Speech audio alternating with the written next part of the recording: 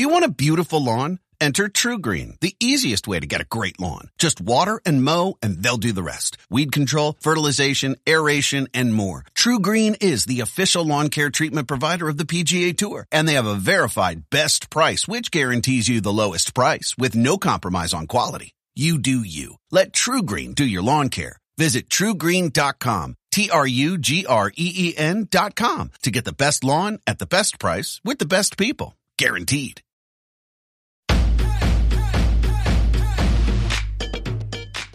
Welcome back to Get Fit Guy. Coach Kevin Dunn here. This week I thought I would dedicate a whole episode to replying to listener emails. I really value the email questions that I receive and I can always get to responding in a timely manner. So this week I'll answer a few in one go. If you want to ask me a question, email me at getfitguy@quickanddirtytips.com or post on the Get Fit Guy Facebook page. I would just request emails aren't challenging Greek epics for word count. And you just ask me one question per email. Don't try to circumvent the system by sending me separate emails. I admire the workaround, but I know all the tricks. So, kicking things off, we have Rahul in Hong Kong who writes, I'm in my 40s, drop my son to school every morning, then have a 25-minute walk to work in the heat of Hong Kong summer.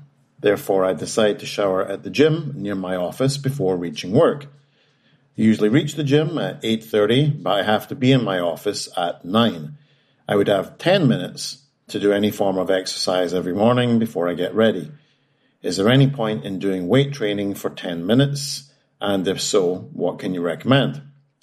Well, Rahul, having lived there for over a decade, I'm very familiar with the heat of Hong Kong, which is really more the humidity of Hong Kong.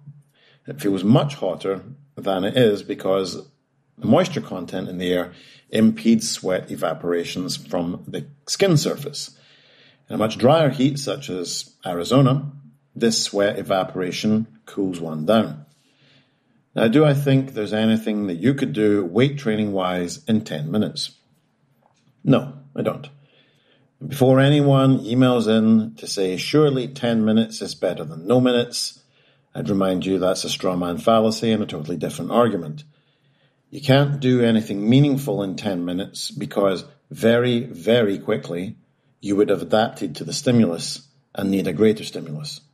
And this would either be more volume, which couldn't possibly be fit into 10 minutes, or more load, which couldn't possibly be warmed up to in 10 minutes. So I would make a separate recommendation to maybe go to the gym in your lunch break if it's near your office. Next up, we have an email from Benjamin from Parts Unknown. Ben writes, my habit at the gym is to start out for about 5 minutes walking brusquely on the treadmill, then do various stretches before lifting weights, since I often go in the morning when my body is not as active already. Traditionally, I've gone to my known weight per machine or dumbbells to see how my body has improved over the last trip, based on reps before noteworthy tiredness. But the last time I was in the gym, I remembered something I heard somewhere recently, maybe from you, about starting lifts with a lower weight for a set and then increasing to normal. I'd always thought that was about long-term increases, but I thought that I was able to push to higher weights by the end of my reps that day. Is it likely coincidence that my body responded well to my previous trip and rest? Or is it likely this was due to my momentary reduction in resistance as an additional warm-up and something I should do every time I go to the gym? Well, a few things to unpack in Ben's email. Firstly, I'm not really an advocate of stretching before lifting. The reasons for this are that stretching induces a parasympathetic state, which is relaxation. And weightlifting is reliant on a sympathetic state of readiness. It's a tall order to stretch and relax your muscles and then immediately ask them to go and perform sudden shortening contractions. And although the sample size is very small, I do know several people who have badly injured themselves this way. The worst was a friend in Hong Kong who had a sports massage and then went to the gym and tore his pectoral muscle clean off during a bench press. I would think more along the lines of doing some muscle activation rather than muscle relaxation. Something more specific to the pattern and demands that follow. For example, push-ups might be a good warm-up for bench press, and air squats might be a good warm-up for barbell squats. Now, with regards to reps and sets and loading, I would always advocate for multiple warm-ups. You can try doing the largest rep schemes at the lowest weights and decreasing as you get closer to working weight. Sometimes it's even useful to perform a set above your working weight for that day because then your working sets feel lighter. I would also think about a long-term training plan because generally speaking, just seeing how much you've improved every session isn't training, it's testing. That's not sustainable. Do you want a beautiful lawn? Enter TruGreen, the easiest way to get a great lawn. Just water and mow, and they'll do the rest. Weed control, fertilization, aeration, and more. TruGreen is the official lawn care treatment provider of the PGA Tour, and they have a verified best price, which guarantees you the lowest price with no compromise on quality. You do you. Let TruGreen do your lawn care. Visit TruGreen.com, TruGreen.com to get the best lawn at the best price with the best people. Guaranteed. Next up is Doyle, also from Parts Unknown. Just a reminder that if you do send me an email, let me know where you're from. I love looking places up on the map or finding, like with my emailer last week from Nevada, that it's a place I've had the pleasure of visiting. Doyle writes, I've been listening to you on the podcast for a while now. Thank you. I'm a completely blind man typing this email. I lost my vision suddenly at the age of 49 and I'm 56 now. I've been working out since I was around 22 religiously, and I took a quick break for a couple of months while recovering from losing my vision. I work out in a gym that I have been in for many years, 5'11" and 205. I'm guessing that I could lose about 20 pounds to be in great shape. Obviously, I need to focus on my diet, but I'd like your advice on how I lose weight, lose some muscle bulk, and get fit. How do I lean out my muscles? My wife always tells me that I'm bulky. How do I get that lean look and lose the football player look? Any advice would be greatly appreciated. Well, thank you for ringing, Doyle. I have to say that losing muscle is a request I haven't ever had before. And at 205, you're in the perfect zone for a compliment from a Texan coach I greatly admire called Mark Ribital, who says that a fully grown adult male human being weighs at least 200 pounds. Now, losing muscle isn't going to be super easy because muscle and strength are actually very resilient.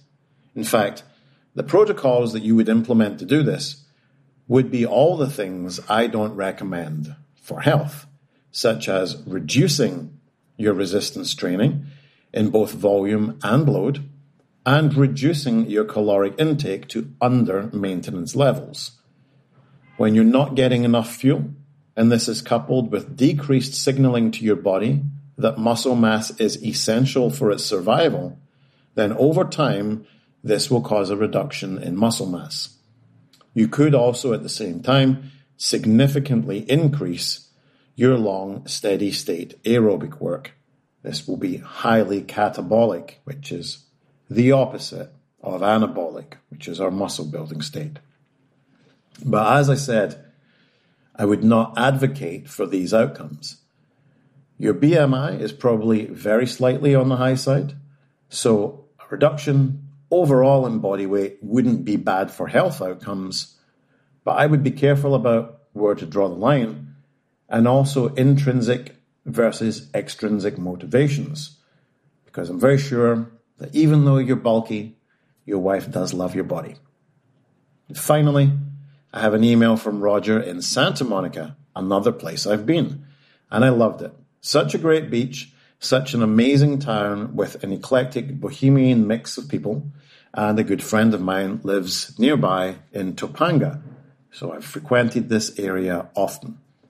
Roger writes, hello, Kevin. I really like your show. Keep up the good work. As an alternative to farmer's carry, I get in a position to do a back squat with a weight on the bar across my back, move backwards away from the squat rack to a clear and safe area and walk. Try to keep good posture, avoid others who might cross my path, pay attention to breathing, go for about 90 seconds, return to the squat rack and unload. I rest and repeat about 5 times, trying to progressively increase the load. I have the feeling I'm using a lot of muscles, developing balance, improving posture, and causing my heart to pump blood throughout my body. I do this to start my leg day, 2 to 3 times a week. What do you think? Well, Roger, I think we would call that a modified yoke walk, or maybe a back rack walk. I don't think it's an alternative to a farmer's carry. In the same way, I don't think a Beyond Burger is an alternative to a quarter pounder. It's just a different thing. So farmer's carry obviously has the load in your hands. That load is hanging closer by your sides down at your hip area. It's a very different stimulus. Usually farmer's carry is also not limited by the load, but is limited by your grip strength and your grip endurance. But by racking the load on your back, you're eliminating both of those.